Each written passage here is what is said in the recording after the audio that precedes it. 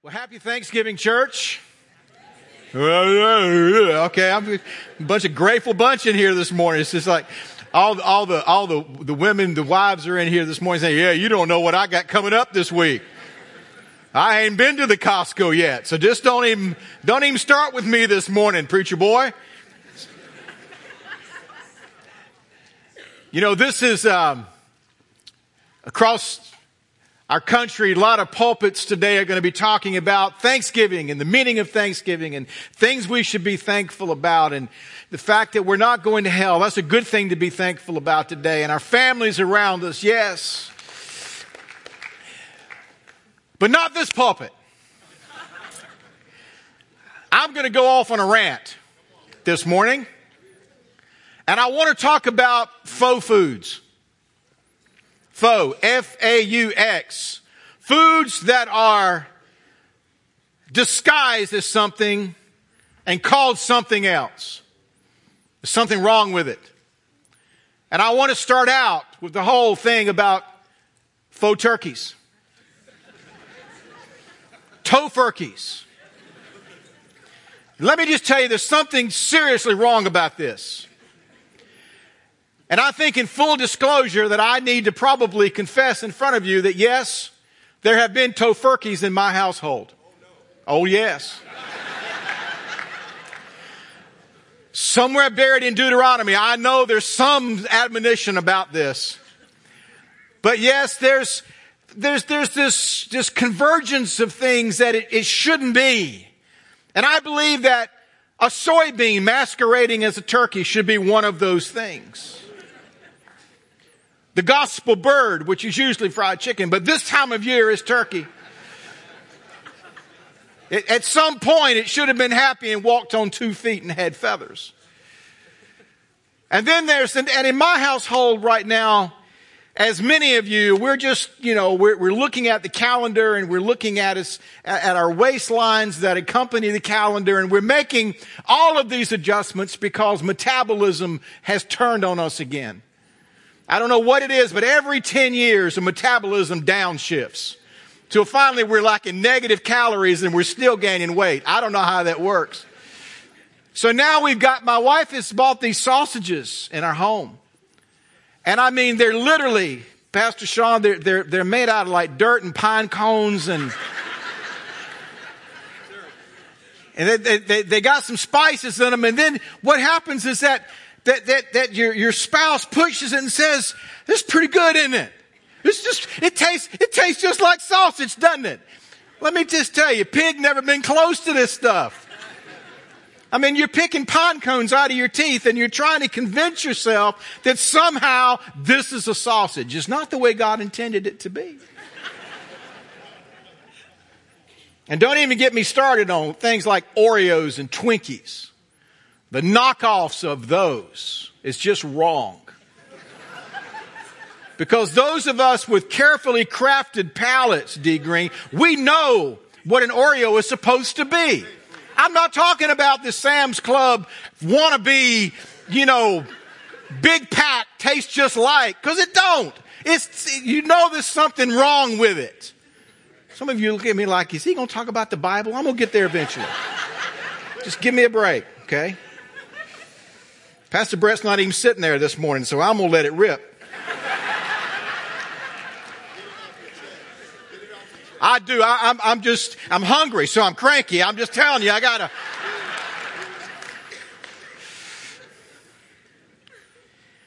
But you see, you might get close to it, but something's not right. There's something about this faux turkey. There's something about this sausage with the dirt in it. There's something here that you realize it's a knockoff. Something's not right. It may be pretending to be something, but it's not the real thing. Now, you can go to New York right now and you can go to the streets and you can buy a $50 Rolex right now. They're on sale this Christmas. $50 and you can buy, and it says right on it, Rolex. But how many of you know it's not a Rolex? Now, I don't know enough about it. There's some people that are really into that. They know that, the hand is not supposed to be a sweep hand. It's supposed to do this. And some of you that have a Rolex, you know the difference. I hope you do anyway. Or maybe you got a $50 Rolex on your arm that you paid $3,000 for. Joke's on you. Ha ha.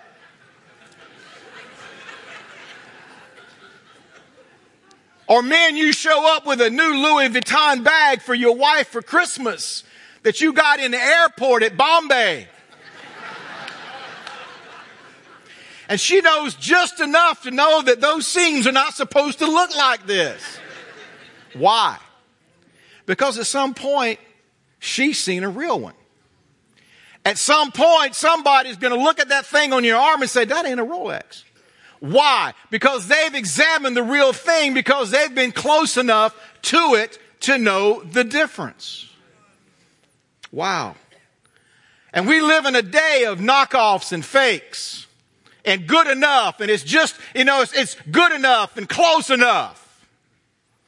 And can we tell the difference anymore? And does it even matter?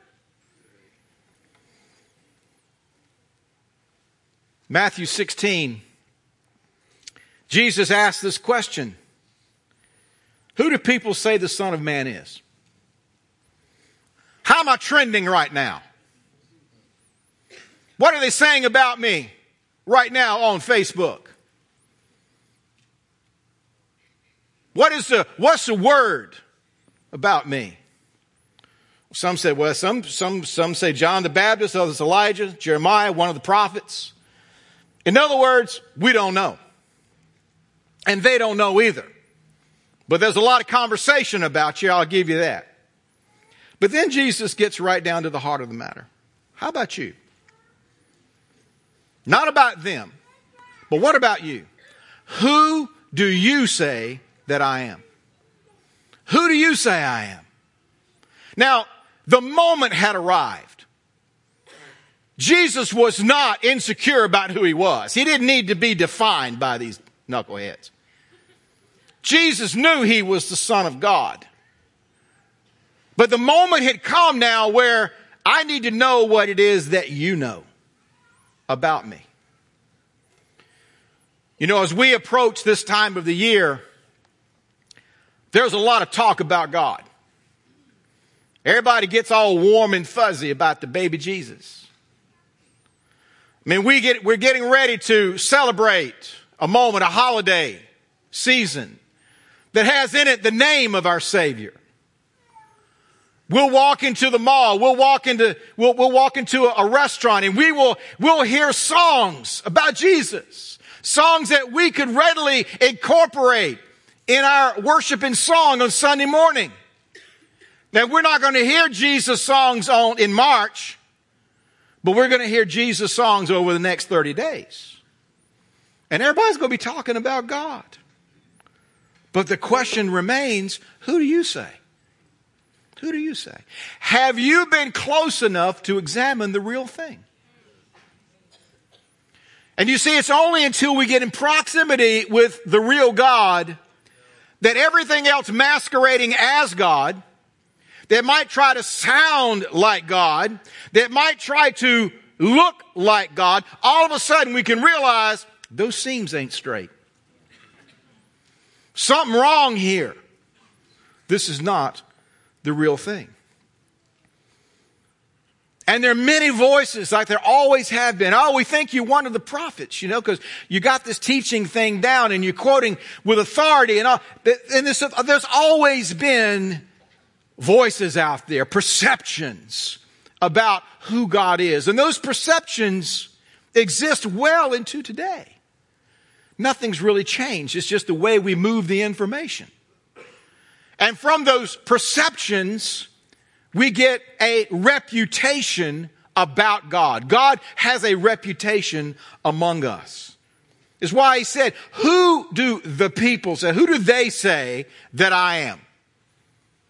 How many of you know that a lot of people know or think they know a lot about God?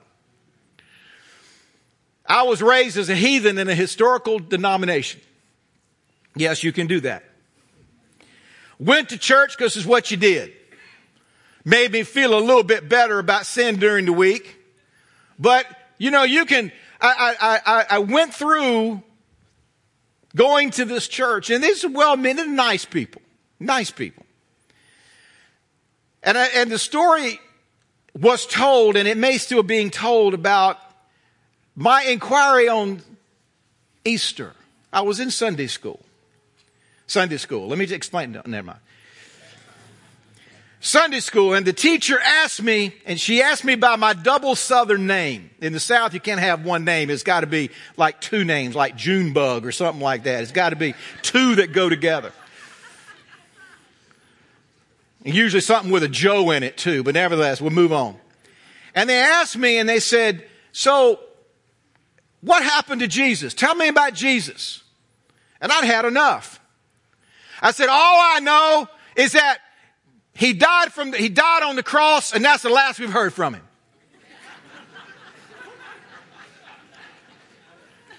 Now, I don't know about you, but if I had been the Sunday school teacher, I'd been a little depressed by that.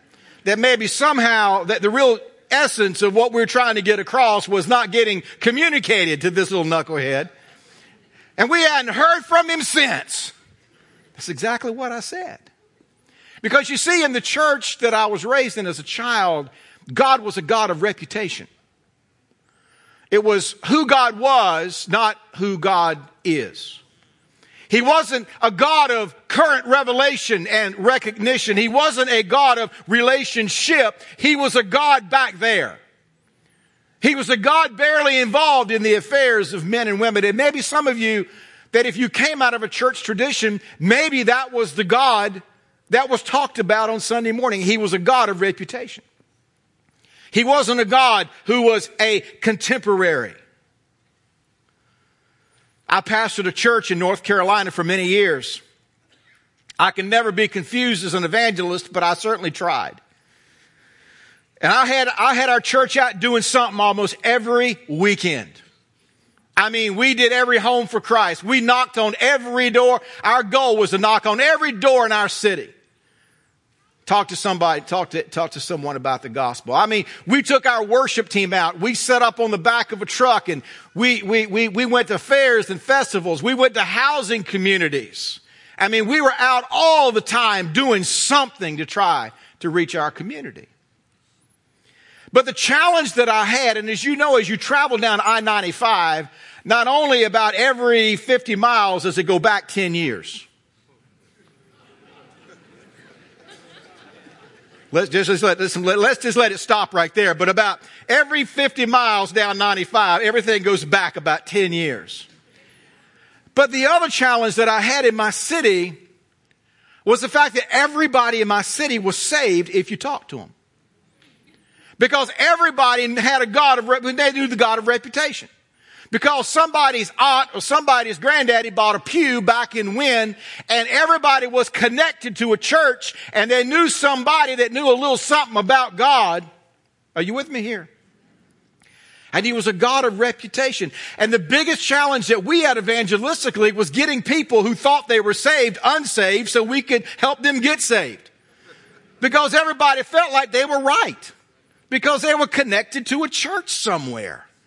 And so the biggest part of our apologetics was not proving the existence of God. The biggest part was to say, I'm not sure you're really right because I don't sure you really know God. Now that's kind of an offensive conversation to have with somebody that thinks they're okay because their granddaddy put a pew in the church. A God of reputation. And we see in Scripture even ministry associated with reputation. Acts 19, it says there were some Jewish boys, the sons of Sceva, said they had a deliverance ministry. Folks were coming to them, devils were being cast out, and they had some notoriety. They were regularly on TBN. They'd been on the cover of Charisma magazine a couple of times. I mean, these guys had it going on. Until one day, they got to this one case, and this thing began to speak out of this individual and said, now Jesus I know and Paul I've heard about, but who are you? And there was a moment and these folks got whipped real bad. These boys ran away needing some clothing. God of reputation. Even Jesus speaks about this in Matthew 7. He says, not everyone who says to me, Lord, Lord. See, but God, didn't we do all these amazing things in your name? Didn't we go out and cast out demons? And heal the sick? And what does Jesus say? Depart from me. I didn't what? I didn't know you. Wow. And so we develop certain perceptions about a God that we know by reputation. And so in our imagination, then, we begin to create who this God is. It's a God of our imagination. And from that imagination, we create a God according to our specifications. Let me have my friend. I pull this out about every few years. I've had this for 20 years.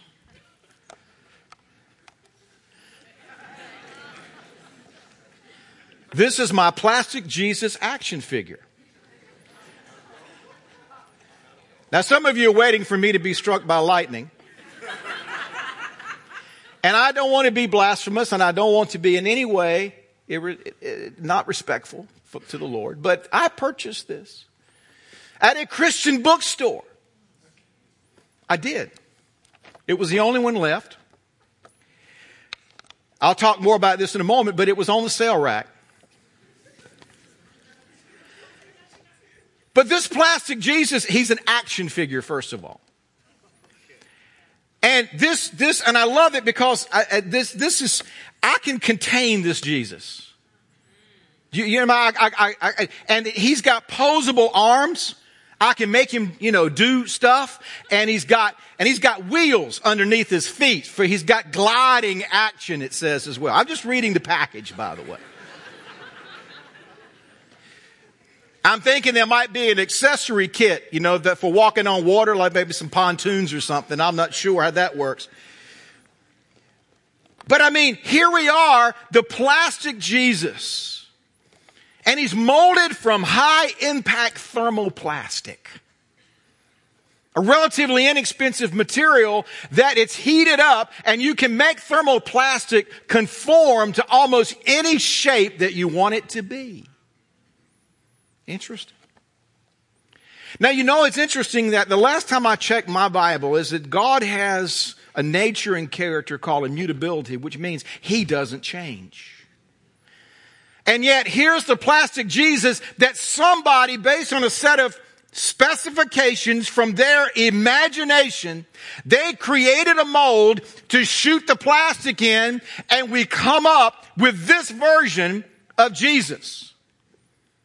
Now, I can pretty much tell you what ethnicity made this plastic Jesus. I have every idea that the mold maker came somewhere close to this country, because this is probably not real accurate. Based on what we know about Jesus, his ethnicity, how his skin color, his hair color, everything about him, this probably ain't it. But this is a version that we get comfortable with, because this is what he looks like in my mind. And I can do this. And the reality is, ladies and gentlemen, every one of us have created a plastic Jesus. We've created in our imagination some version of God that we want him to be, who is as containable, as posable, come on, with all of the convenient anthropomorphic figures and characteristics whereby which we can say, I got it. I got him figured out. Here he is, containerized. And again, the other problem with this is that Jesus not only was cheap to manufacture, I bought him off the sale rack. He was inexpensive and he was cheap. Let me just tell you something about this grace. It's not cheap. And not only is it not cheap for the real Jesus, it's not cheap for you either.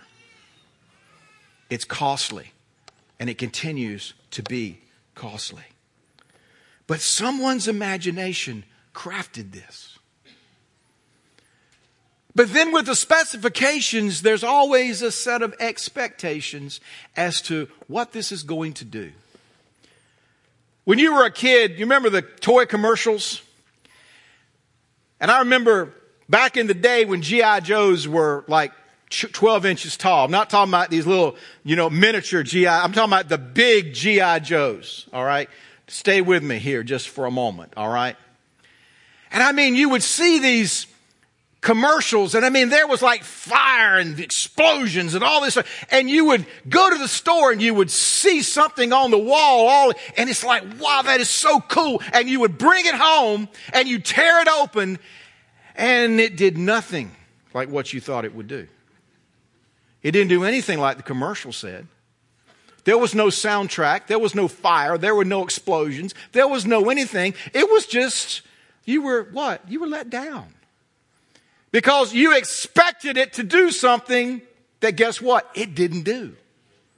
My goodness. How many times do we get disillusioned and disappointed because the Jesus of our imagination doesn't live up to our expectations? Paul prayed to God.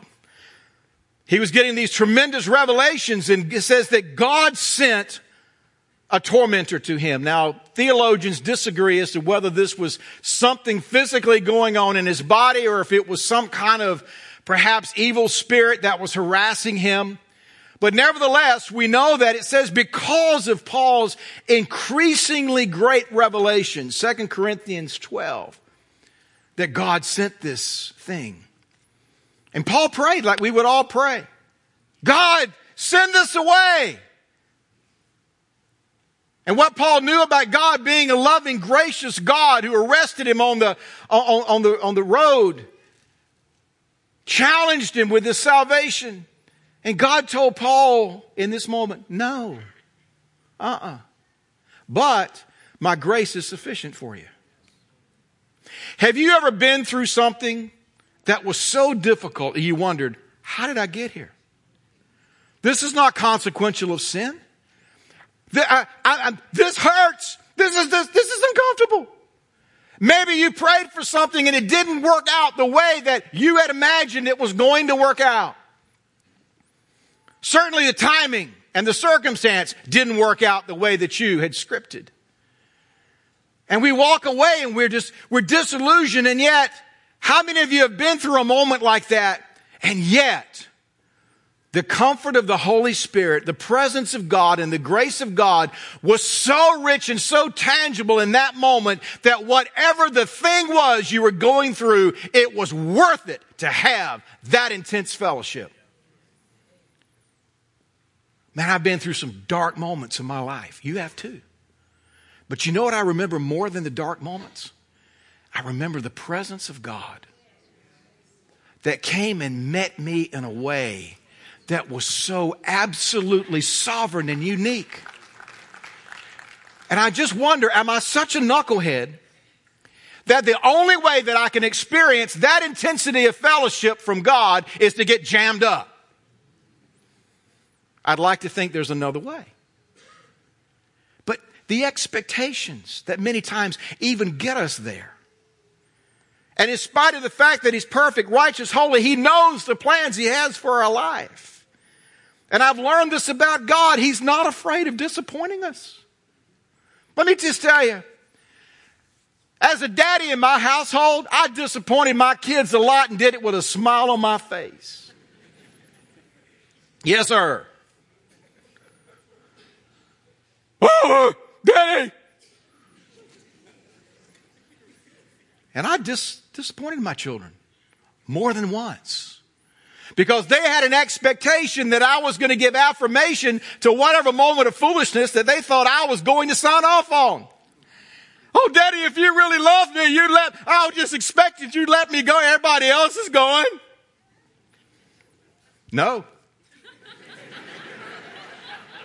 Big smile. You see,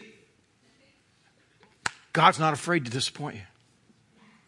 The same way as a parent, you will take something out of a child's hand that you know will eventually bring them harm, and you will make them intensely unhappy in that moment.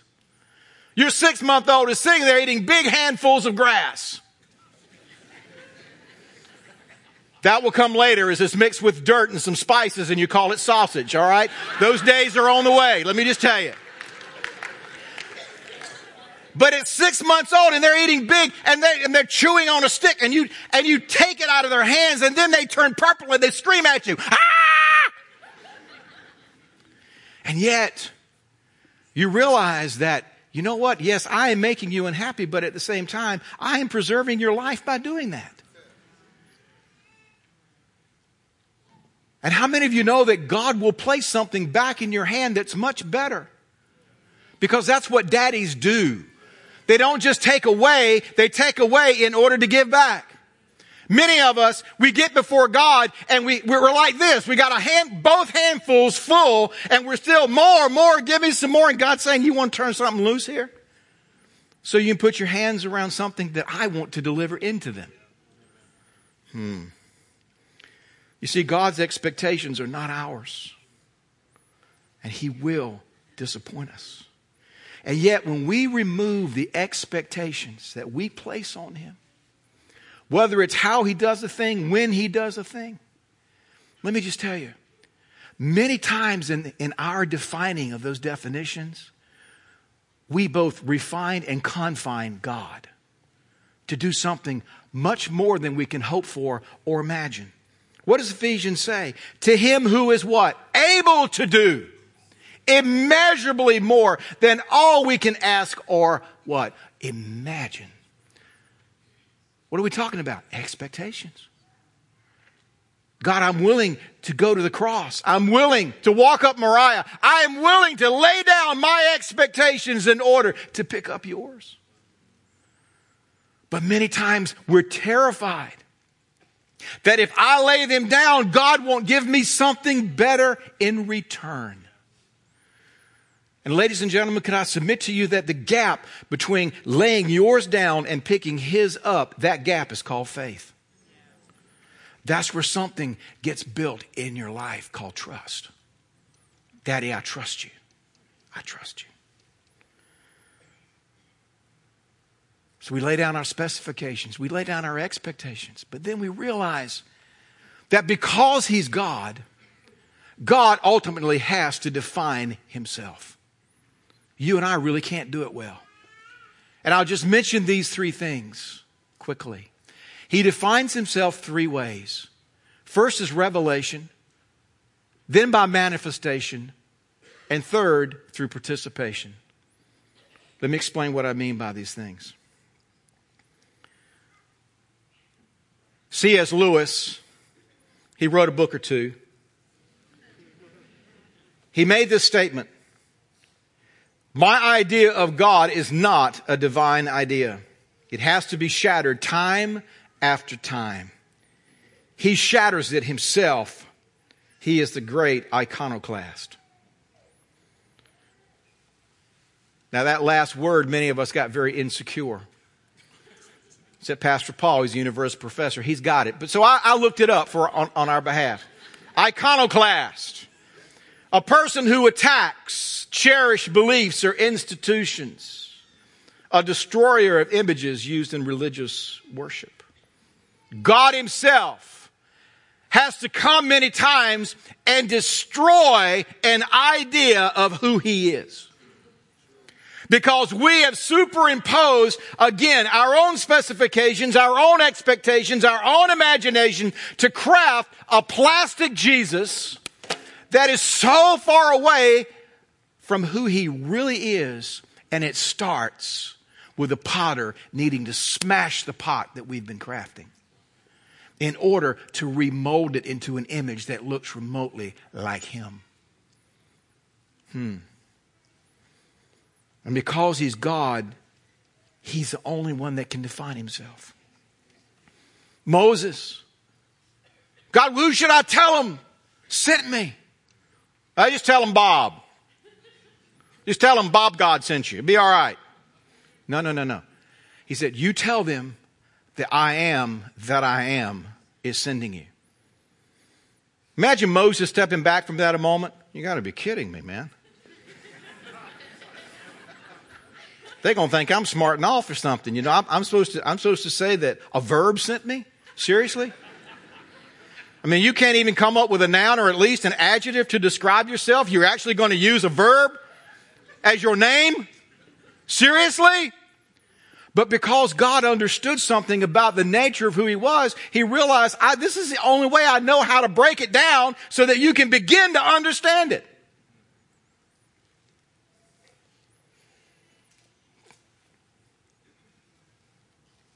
And as difficult as it is to define the divine, so many times it's just easier again for us to apply our human traits to God in trying to understand him.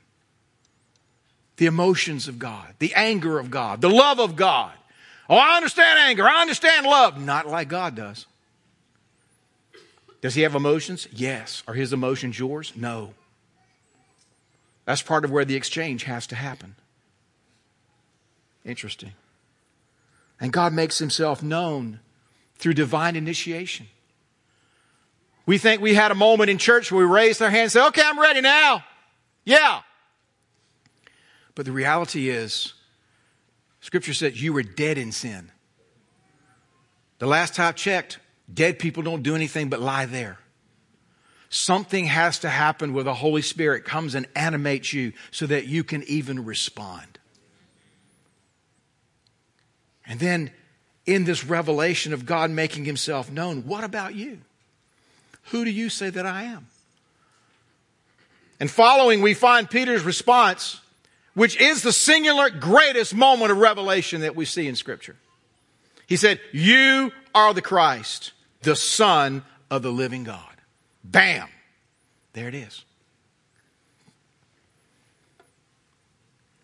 You see, you didn't get that out of a book. You didn't get that from a sermon. You didn't get that because you're unusually bright. You got that because heaven revealed it to you. Something happened. And God continues to reveal himself to us. One of the primary ways that God does that is through his autobiography. It's called the Bible. And yes, it's an autobiography. Because we know that it is inspired by what? By God. He breathed on it. He decided which words would be there. And ultimately, it's not just a handbook for life or a place where we can dial up one of the 60,000 promises contained within its covers. It is a book about God. The nature and the character and the works of God. It's the primary way that he continues to speak to us. And then there's the manifestations. Acts 17 says, he has given proof of this to all men by raising him from the dead. Let me just tell you, God, again, he's not a God of reputation. God is continuing to manifest himself to you and to me today, every day. The only difference is that we're just not aware of it many times. You know, we live in a world of Miramax and Disney and the bigger, the better and 5.1 surround and IMAX screens to the point that, we have to have these huge miracles and manifestations to say it's God. And yet God is showing himself to you and me every day. Scripture says the heavens declare his glory. Romans 1, every time that you see a sunset or a sunrise or that which God has made, he is manifesting himself through his creation. He makes himself known to us through participation. He brings you and I into something. 2 Peter chapter 1 verses 3 through 4. Speaking that through his power, he's given us everything we need for life and godliness. Why? So that you may participate in the divine nature. Oh my goodness. How do we do that? That participation is only available. Why? Because God has chosen to move on the inside of you and me. by His Spirit. Galatians 4. God sent the Spirit of His Son into our hearts, the Spirit who cries what? Abba, Father. We participate with Him of the divine nature. But we participate with His presence and His person, because now, rather than God being in a temple somewhere or in an ark or somewhere else, God has chosen now what? To live and dwell on the inside of you and me by His Spirit. We know God because we participate with His character and His presence as well. What about you? Who do you say that I am? And this is not a question. This is the question.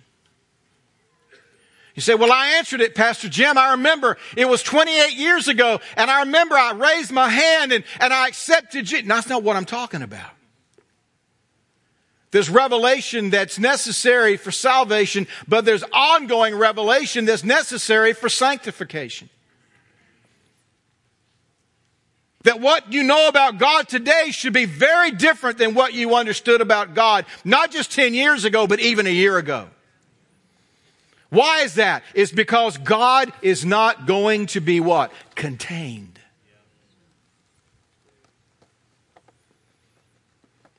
He continues to challenge us with these notions that we've concocted about Him. And He uses this thing called life to do it. You know, I'm convinced that the primary tactic of the enemy is simply to try to wrongly define who God is. We can talk about all the things that the enemy perhaps has at his disposal. Sin and sickness and temptation and pride of eye, the pride of life and eyes and all that. I got all that. But if you think about it, going all the way back to the garden, the primary attack of the enemy, can I discredit God? Can I somehow paint Him in a light that is not really Him? If He were really a good God, He'd let you have this apple too. He'd let you have that knowledge and that power that He's reserved for Himself. You see, He's the original narcissist. He doesn't care about you. He only cares about Himself. Oh my, that lie is a very old one. And let me just tell you, the enemy is continuing to work to try to distort the true image of who God truly is to you and to me. You know, this year, if you're like I am, you have a creche in your house, a nativity scene. We got ours when our children were small, and we have all the thermoplastic figures. We got the little shepherds, and we've got the camels and the sheep and, the angel. We got the whole thing. It's a really nice one. And we have a plastic Jesus. And on Christmas Eve, we used to take the plastic Jesus and put in the plastic cradle, the manger. Now, this plastic Jesus was obviously made in the United States. I mean, kid, few hours old, he's like,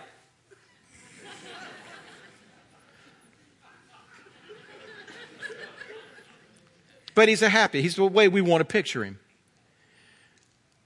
And I want to challenge us this year as we put our plastic Jesus in our plastic manger. I want us to ask God for a fresh revelation of who He really is to tear down and break down every place that we've tried to craft some definition or image of Him that's not truly who He is. Pray with me. Lord Jesus, help us today. God, thank You that there is ongoing definition that You're bringing to us about who You are. Lord, we happily lay down our definition and invite You, God, come and rewrite. That You are a good God. You're Daddy. You love us. You care for us. You're for us. Who can be against us? We rebuke and reject every lie of the enemy that would ever say otherwise.